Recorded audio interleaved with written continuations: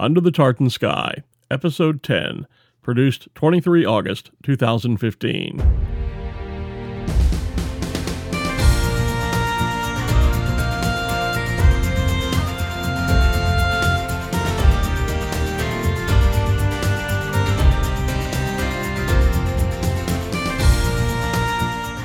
If you have a sweet tooth, this is for you. Warning, step away from the podcast. Do it now. Step away from the podcast. Well, okay, I'm joking, of course, but on this episode of Under the Tartan Sky, we're talking sweets for the sweet, sugar and spice and everything nice, as we profile one of myriad small, work-from-the-home entrepreneurial businesses that are dotted across Scotland.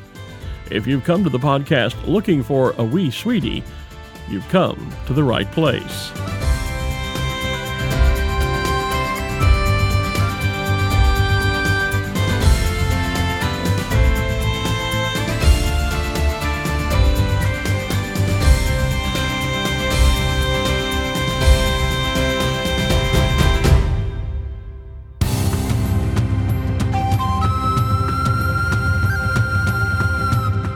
Here in Scotland, 2015 is the year of food and drink, a celebration of the country's outstanding natural larder and produce. From artisan cheeses and world-renowned whiskies to succulent seasonal berries and Arbroath smokies, there's an abundance of delicious regional flavours round every corner. Discover the landscapes, people and culture that make our food heritage so unique and enjoy a feast of events and festivals throughout the year. Come and experience a true taste of Scotland.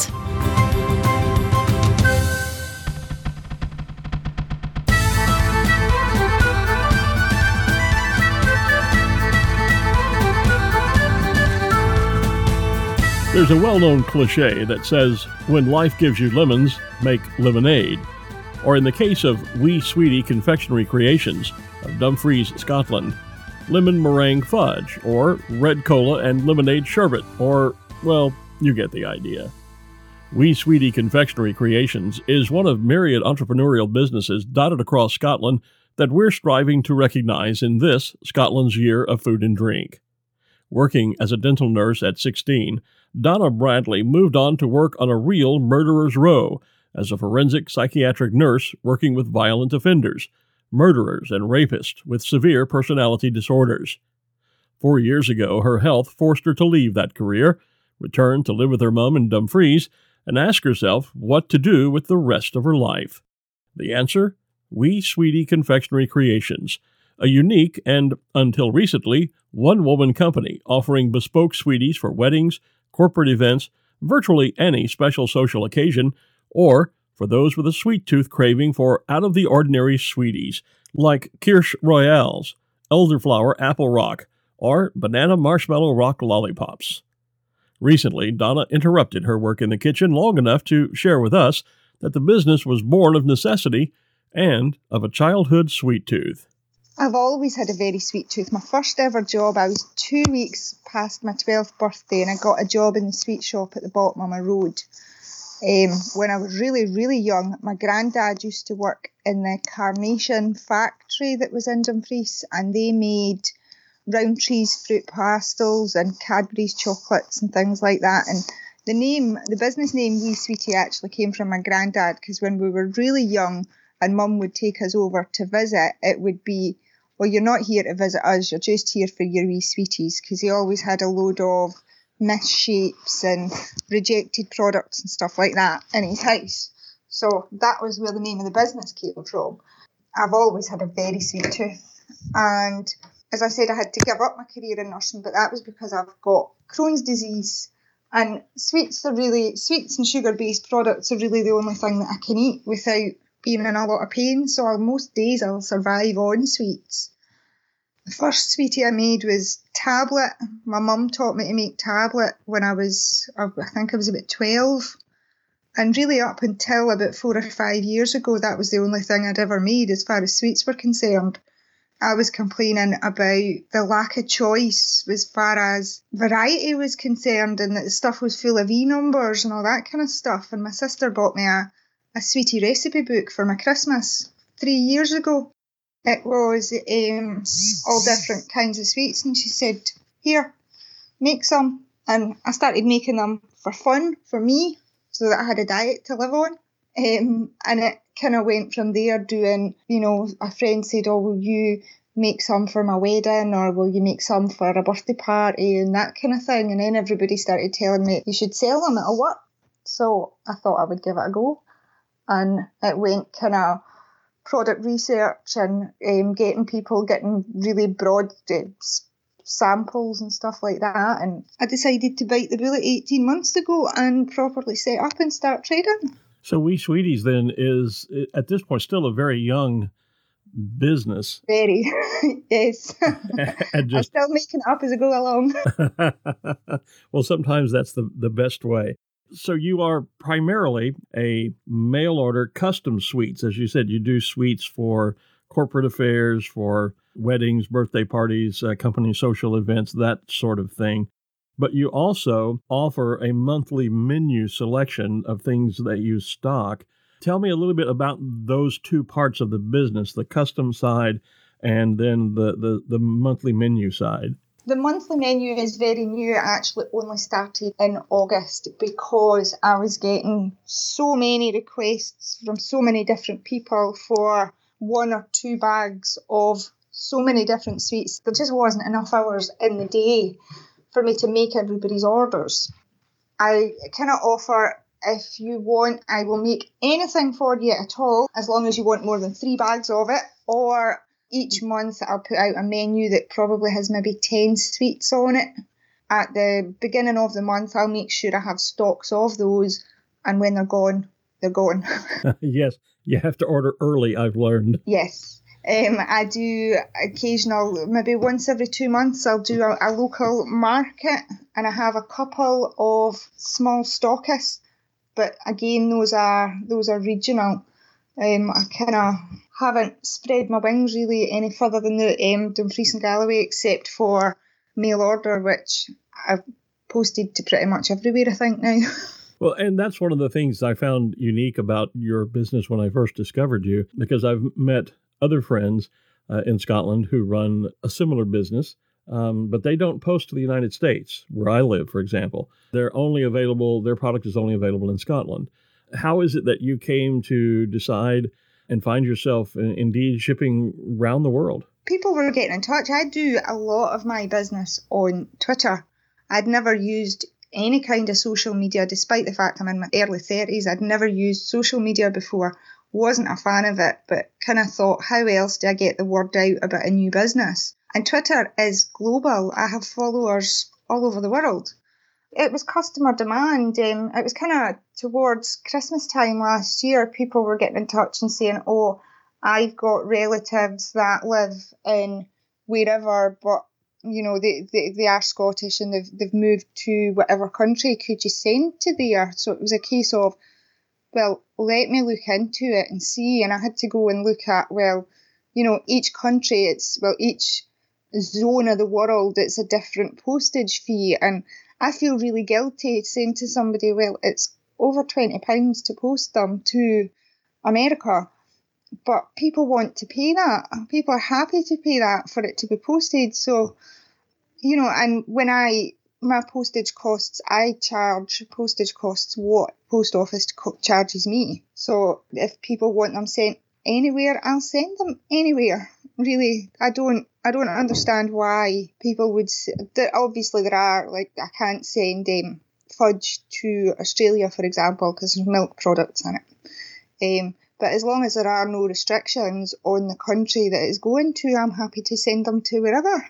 And where are some of the countries that you have sent your product to? I think pretty much everywhere in Europe's ticked off. We've been to Canada, we've been to America, and I think one went to the Caribbean, actually. Wow. One went to the Dominican Republic. I've no idea if it was melted by the time it got there, but there was one at Christmas went to the Dominican Republic, yeah. Let's get to the product list itself. What types, when we talk about sweeties, what types of candies and sweet products are you making? 4 main ones. Fudge, toffee, nut brittles and pralines, and boiled sweets. Americans, I think you would call them hard candy. Yeah, we would call that hard candy. Pulled sugar. I'm actually the only person in Scotland that makes those by hand. And everything that I make is 100% natural and 100% handmade. There's no machinery used at all. And as of next month, we are going to be doing artisan candy floss at events. Something new. Like I say, I keep making it up as I go. But that will be something offered in Scotland at some of the local markets that you go out to and actually sell direct to the public there. Yeah, that'll be at events only. Yeah. You mentioned that it's all natural, but the other thing that impressed me, your company is very green. By that I mean, of course, environmentally friendly from top to bottom, from not just what goes into the products, but also into your packaging. I think your wrappers on your individual candies are biodegradable and compostable. I presume that's important to you, and so why is it important? It's the same as, all my products all contain 100% fair trade sugar. I don't think you should be able to buy sugar that's not fair trade. I think, why not be fair if you can? And that's to people, that's to the environment, that's to everything and with everything. You don't have to why cause damage and waste and suffering if you don't have to? And that's just, that's not particularly specific to the business. That's just how I think. I would never dream of buying in thousands of bags or wrappers that I knew were going to end up sitting rotten in 1,000 years' time. It's just not something that I would do. And when you talk about fair trade, that's a term that probably some of my audience will not be used to, because it's not a term that's widely used here in the States. What are you talking about when you mention fair trade sugar? Fair trade is a worldwide scheme that runs, and basically what it means is that the farmers and the producers of the product are given a premium on top of the cost, and that money is then invested. Like the sugar farmers will all kind of group together, and they'll get a premium from fair trade, and that premium will be used to build a school or to build a hospital for the community. And it's done across cotton and bananas and chocolate and coffee and tea are kind of the main products, but there's more and more products appearing all the time now that are fair trade. And it just means that, there is, even to this day, as far as sugar's concerned, there's still, although it's not openly spoken about, there's still slave labour, there's child labour involved and things like that. By buying fair trade, you're not really paying any more for the product, but you're making sure that nobody is being abused and that you're improving the lives of the people who have made that product at the same time. So it's a means of giving back to the community, and then from the green side, a means of being kind to the environment. Yes. And like I said, it doesn't cost. I think as far as a kilo of sugar is concerned, if you were buying it in the supermarket as opposed to me buying it in bulk, a kilo of sugar, I think the difference is somewhere around 10 pence a kilo. A jar of coffee is around the same kind of price. So it's not actually costing you as a consumer anymore, but you know that you're helping people by buying that product because it's got that label on it. Okay. And I just wouldn't buy the products without it. In the premiere episode, when I spoke with Fiona Richmond from Scotland Food and Drink, we talked about the practice that they, quite frankly, are promoting in Scotland, and that is the use of locally sourced ingredients or foods whenever possible. And I saw that when I dined at Three Chimneys during my first visit to Scotland. There was on the menu, they make a point of telling you where a lot of the local ingredients were sourced from. You do the same. I see on your website there's a list of local producers that you work with, and you're very promoting of the idea of using local ingredients where you can. So again, the question is, why is that important to you? Why make that a part of your business when you don't have to? When I don't have to? Well, meaning you could source those ingredients from anywhere, I would think. Well, yeah, I could, but the example I'm going to give you is there is, despite it being a very rural corner of Scotland, we have somebody locally that makes peanut butter. Her peanut butter has 4 ingredients in it.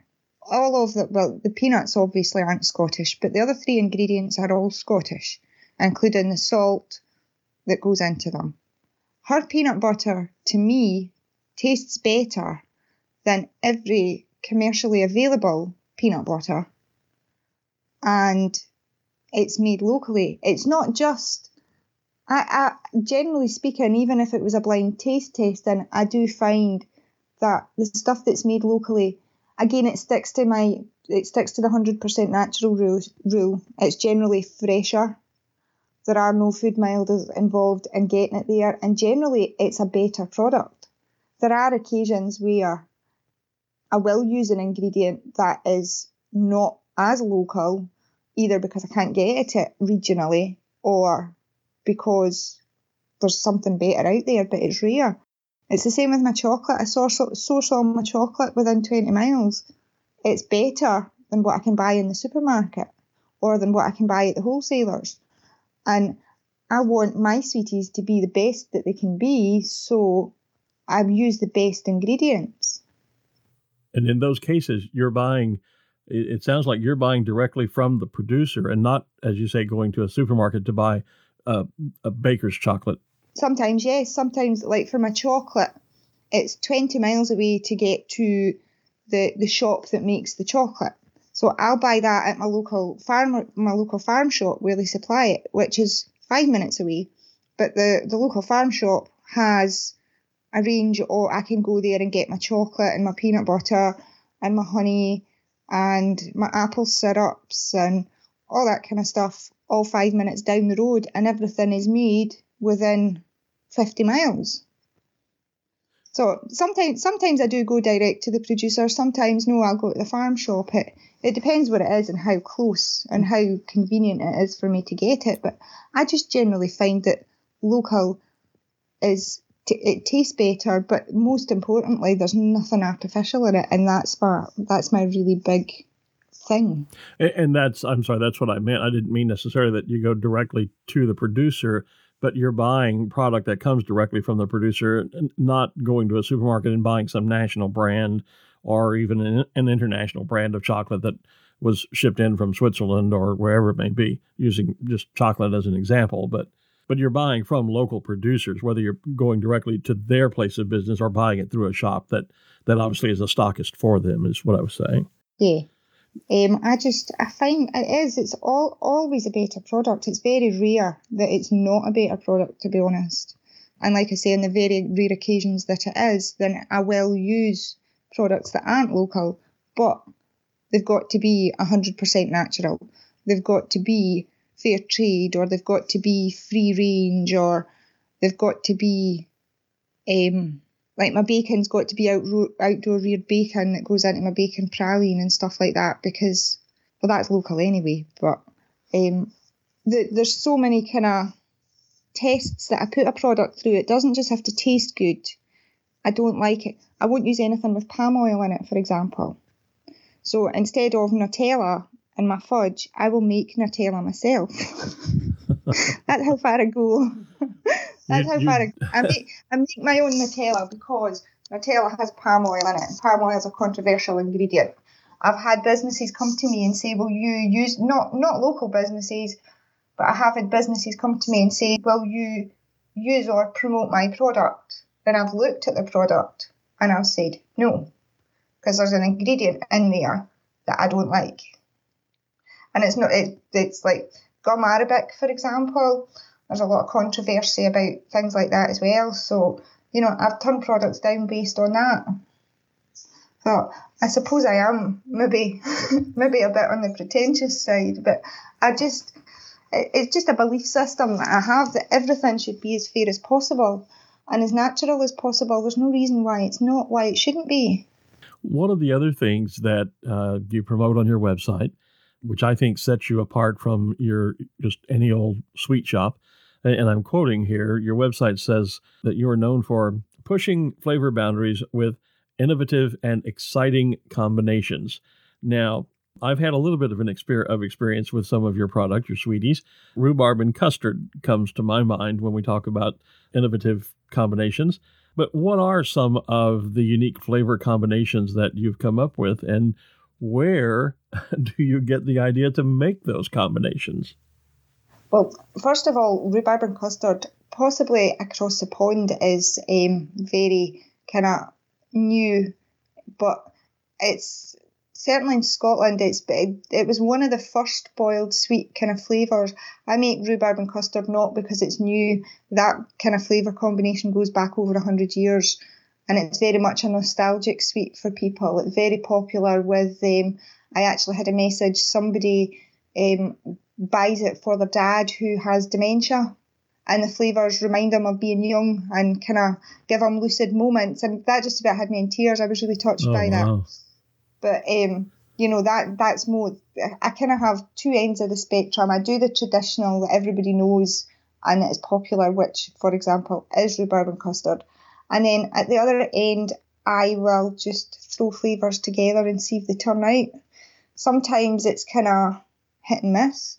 Sometimes they work and they work really well. I do, apple mint was one of them recently that had people really confused. They didn't believe it would work, but everybody that tried it loved it. There is actually a form of the mint plant that grows that is apple mint. So the two flavours do go together, and mint is used on a lot of desserts for decoration and flavour and stuff like that. Another one would be ginger seed, which I couldn't think of a name for it. And I think it had about 4 different names, and nobody bought it because everybody thought it was chilies. It's cinnamon, ginger, and aniseed. So we ended up splitting up the 3 different flavours and sticking them together, and the title of that one's ginger seed. There's strawberry and black pepper boiled sweets as well. Strawberry and black pepper? It was a kind of trend a few years ago to serve black pepper on strawberries. Really? I've never heard of that. Okay, peppered pineapple as well. Pink peppers, peppercorns with pineapple works as well.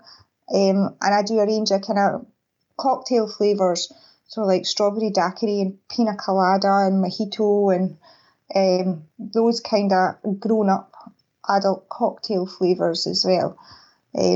Some of them, obviously a cocktail's a cocktail. Jelly Belly, I've been making pina colada jelly beans for hundreds of years, but nobody had actually turned it into a boiled sweet. So I did. Some of them come from inspiration from like the peppered strawberry, or it's something that people are eating just now. Other times, like the apple mint, it's just thrown together in the pot and we'll see if it works.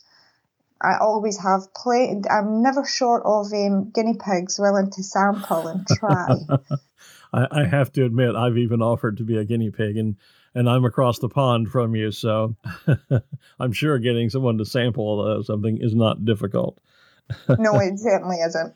But August's limited edition fudge was strawberry shortcake, which I've never used biscuits in my shortbread before, in my fudge before, but I've used meringues and I've used gingerbread and I've tried a few other kind of cakes and stuff, and I thought, I'm going to try crumbling up some biscuits, and we'll try that. Rocky Road works, but strawberry shortcake is a kind of popular dessert. You get a shortbread biscuit with some double cream, whipped cream and strawberries, and then you'll get another biscuit and it'll be made up as a tower on a plate. And I kind of thought, let's put that in a fudge and see if it works.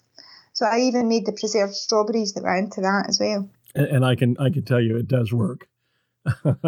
Yes. In fact, I enjoyed a bit of strawberry shortcake fudge just before we started this interview. Well, I'm glad you like it. I was quite impressed with the butteriness of the shortbread through it. I liked that, but like I said, I made the strawberry preserve that went in, the preserved strawberries that went into it, and the shortbread was made 15 miles away from the house. One of the local bakers makes my shortbread for me. So, yeah, it was another one that worked. The thing is, people now expect that every month I'm going to come up with something else wacky and wild. It does create a kind of pressure to keep bettering. I've already people inquiring for Christmas. So what's your Christmas menu going to be? And you're like, It's August. I don't know. Yeah, well, see, I've already suggested strawberries and white chocolate. I don't know anything about strawberries and black pepper, but I can tell you strawberries and white chocolate works. So, just a little bit of friendly advice there. It's on the possible to try list. Yeah. Okay. It is. What is the one combination, or is there a combination that you thought, wow, this will be neat? It's wild and wacky, and you tried it and just went, oh, boy, that was a mistake. Just did not work. There was one earlier on this year, actually. I've just mentioned using, putting meringue and strawberry and fudge and biscuits and stuff. There is a traditional Scottish pudding called clootie dumpling. Yes. And 2015 being the year of food and drink, Scotland Food and Drink have got a different theme for every month of the year. And I think I can't actually remember off the top of my head if it was January or February that it was like traditional kind of things. And I got in touch with a local baker and I asked them to make clootie dumpling for me, which clootie dumpling is a heavy, steamed, rich, fruity, spicy pudding. It's cooked in a muslin cloth.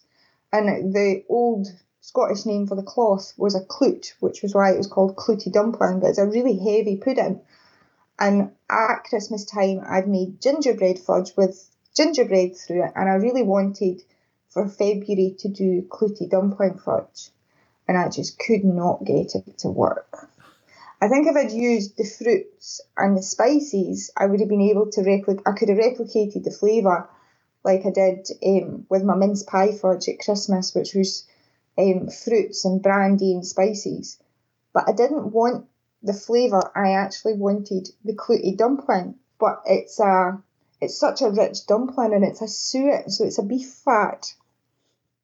And it just didn't work. And I actually went back to the baker and I said, look, I don't know if it's your dumpling or if it's what I'm doing to it, but I can't get this to work. And she made me 3 different recipes of dumpling. And then we kind of had to give up and say no. Oh, my goodness. It just, beef fat will not go into fudge. Yeah, somehow that just doesn't sound very appealing. It just, the end result, and I'm quite kind of stubborn like that, and I thought, no, I will get it to work, I will. But no, I couldn't. And this woman, I think in total, these dumplings take about 4 hours to steam. So I think she'd spent about 2 days steaming dumplings for me, and they all went in the bin. I felt really guilty, but I just couldn't make it work. Well, I was going to say, on the other hand, another traditional Scottish item is the hot cross bun. And I will say that your hot cross bun fudge also worked, and worked very well. But the hot cross bun fudge it's the flavours that go into a hot cross bun, but there's not actually any bun. Right. Whereas because at Christmas time I'd done the flavours of mince pies and I'd done the flavours of the hot cross bun, I wanted to actually use the dumpling as opposed to just emulating the flavours of it.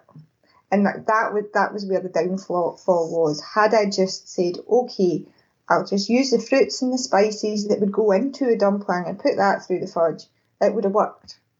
But I'm stubborn and I didn't want to do that.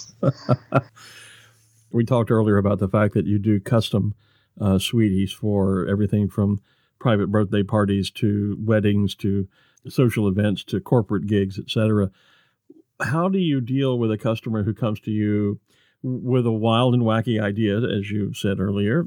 And this is just off the top of my head, but let's say I were to come to you and say, oh, I want these sweeties, and my 2 favorite things in the world are pears and pistachios. Now, I don't know if that would work or not, but for the moment, for the sake of argument, let's pretend that pear and pistachio would not work together. But I come to you and say, I've got a wedding with 300 people, and I want pear and pistachio sweeties for everybody at the wedding. How do you deal with a customer then, and when you have to move them perhaps to something different? Or would you be stubborn and say, okay, I'll make it work? It would really depend on what the combination was and what the customer was looking for, because what you've just said to me, if I was in that position and the customer was looking for 2 sweets, I would say, right, well, we'll do a pistachio toffee or fudge, or maybe a really thin, crispy pistachio brittle, and we'll do a caramelised pear fudge, or we'll do a pear drop boiled sweet. Okay. It gives them the option of having their two favourite things, but separately, because no, you're right, combined I really don't think they would work. Yeah, and that's where I was going, was as if they came to you with it as a combination, since you do so many different combinations. But steering them to two separate sweeties might be the solution. It has been, but there was somebody that wanted, what was it she wanted? Oh, what was it? Oh, it's totally gone. She wanted a specific fudge for her wedding, and I said, it won't work. And she said, but that's what I really want. So because of the way that I work, I could make a tiny batch of it, and I'm talking a batch that's small enough that fits in a loaf tin. That's usually how I can make from that size, from a 300 gram batch, which is enough for 2 bags, up to 1.5 kilos is the most product that I work with. So I can make tiny batches. And I did make it up for her. And I said, right, here is a sample of what you have asked me for. And she tasted it and she said, no, you're right, it doesn't work. So sometimes it is a case of you've got to prove to the person that no, it won't work. Sometimes people aren't willing to take your word for it. Sometimes there have been suggestions where I've thought, will it work?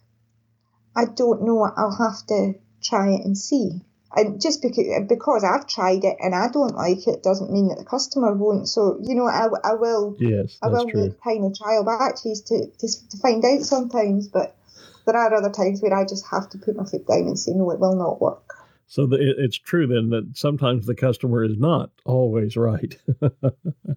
No, but sometimes it's a case of, they've kind of worked in the same way that I've worked. They've picked their 2 favourite flavours and thought, oh, well, she said that she'll make any flavour, so these are the 2 things that I like. Oh, I don't know if they'll work together. I've never tried them.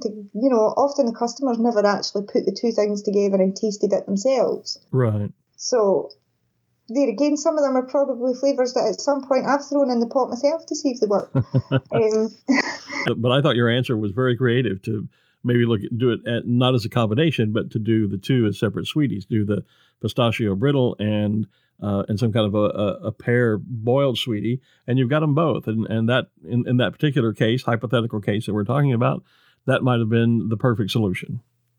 Yeah, there are times when I've kind of done that. If the person's looking for a selection of things, then I've done that. Or the other option would have been that I would have made each kind of flavour and colour and things is made separately anyway. If it was boiled sweets, I would have said, right, what we'll do then is the green ones will be pistachio and the white ones will be pear, but they will be separate flavours that people can eat separately. And then if they so wish, they can put one of each into their mouth at the same time. That would have been the other way around it. And I have kind of done that before. I've done a mixture. I will do, like, the rhubarb and custard is 2 flavours that are joined together. But if you actually split that sweet, the yellow side is vanilla flavoured with vanilla seeds in it. And it's sweet. But the pink side is tart with only rhubarb flavour in it. Oh, now I have to go and split some of my rhubarb and custard sweets. Each colour is flavoured accordingly. So depending on the situation, I would just do them individual separately. As I have done that as well. Now you're doing this business out of your home, out of your mom's home, and your mom actually works with you, right? She gets into the kitchen and does a little bit of sweeties on her own, right? I've recently roped her in. A couple of months ago, I burnt myself. You would think I would know now better by now, but I gave myself 2nd-degree burns. Yes, I stuck my hand in a pot of toffee. I'll never learn. And I had lollipops to make prior. I burnt my hand a day before a market, and I had lollipops to make for the market. And I kind of said to Mum, "You're going to have to make them." And she went, I can't, because it was pulled sugar. It wasn't something easy. Pulled sugar is something that is very, very rarely done. Like I say, I'm the only person in Scotland that does it, and it's it's very much about technique. And but I said, no, you can do it. You've been in the kitchen and you've watched me often enough, and I'll stand over your shoulder and I'll keep you right, because I physically can't do it. You can't pull sugar with one hand. So she made these lollipops for me, and she really enjoyed it, and it was really good fun. And she said, well, I'll make lollipops for you. You know, there are times where I maybe have 5 kilos worth of treacle toffee, and every single piece of toffee needs to be individually hand wrapped with a square of cellophane. There are times when, yes, she will help me. She's much faster at wrapping the sweets than I am. So I'll chop them and she'll wrap them for me. And she's a very good salesperson. She comes to the markets with me. And she now actually has her own separate brand for her lollipops. Her lollipops are sold as Mammy Sweeties lollipops. And she's even got her own Mammy Sweetie uniform now as well. And she does the lollies, which she does them, but I'm still very much over her shoulder. and my point in talking about all of this is to make the point that you are a small entrepreneurial business working out of your kitchen at home. Do you have any dreams of growing and expanding and someday having a factory and employing 100 people making sweeties and being a really big time international company? Or are you always going to be a work out of the kitchen at home? Is that where you want to stay, where you want to target your business in that very niche entrepreneurial type of home-based business? I certainly never want a factory and hundreds of staff. Ideally, I suppose I would like somebody to do the admin for me, somebody to do the packaging for me, maybe a tiny little kitchen somewhere where I've got space, because at the moment, for example, my oven is only ever used for storing things while they're cooling. I can't remember the last time that my mum was actually able to use her oven to cook a meal. My car boot is always full of stock. There's stock in there's stock or equipment or stuff in every cupboard. You know, you literally open a cupboard and something sweetie related falls out and hits you on the head. Ideally, I would like maybe a wee bit more space, but certainly not. No, I don't want anybody else making the products, because for me, the fun and the whole point in the business is me making the products. If I had somebody that was making the labels for me, because at the moment I print every label and stick it onto every bag and seal every bag myself and everything as well. I've had somebody doing all the admin and somebody else doing my kind of packaging, and that left me free to spend all my time making the products. I would be over the moon. But I certainly would never like to be any bigger than that. If you're looking at factories, then you're looking at, well, the product's not handmade anymore. You know, I could employ people to help me make the products. It has been suggested that I do. But if I've got people helping me make the products, then those people know what my recipes are and they know what my secrets are. And then what happens if they go and sell the stuff? What happens if they go and set up and say, well, I'm going to make boiled sweets because Donna's taught me how? And that, no, for me, the fun of it is in the making, and it's taking it to customers and seeing the look on customers' faces when they try it. And to go any bigger, really, I would lose that. But it would be nice to have a wee bit of help here, because I really only probably spend about 50% of my time cooking. The other 50% is packaging and going out delivering, because I offer free delivery within the time, or it's trips to the post office. And there's an awful lot of time spent on admin and social media and all that kind of stuff as well. But no, I certainly never, ever, ever want to be huge. My thanks to Donna Bradley for sharing with us an insider view of her business, Wee Sweetie Confectionery Creations. Without going into detail, I can personally vouch for the quality of those creations. Be sure to check out the show notes on our website, underthetartansky.scot, where you'll find links for getting in touch with Donna if we've now properly stimulated your own sweet tooth. And if you've enjoyed this and hopefully previous episodes of the podcast, I hope you'll tell your friends about it, and I'd be most grateful if you would take a few minutes to rate and review the show on iTunes. Your reviews help the podcast gain greater exposure on iTunes, which in turn helps us to find an even larger audience of people like us those who have a deep appreciation for all things Scottish, from bagpipes to whiskey. Until next time, I'm Glenn Moyer, Topalev agus Alapa Gubra.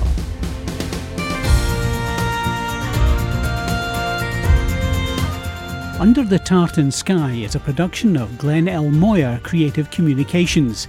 Learn more on our website at www.glennlmoyer.com. For show notes and more information on this and all Under the Tartan Sky episodes, please visit our website at www.underthetartansky.scot.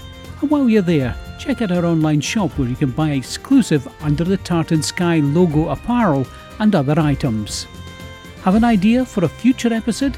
Well, get in touch via email at info@underthetartansky.scot. Visit and like our page on Facebook and follow us on Twitter, where our username is @_Tartan Sky. That's the underscore symbol, Tartan Sky. And thank you for listening.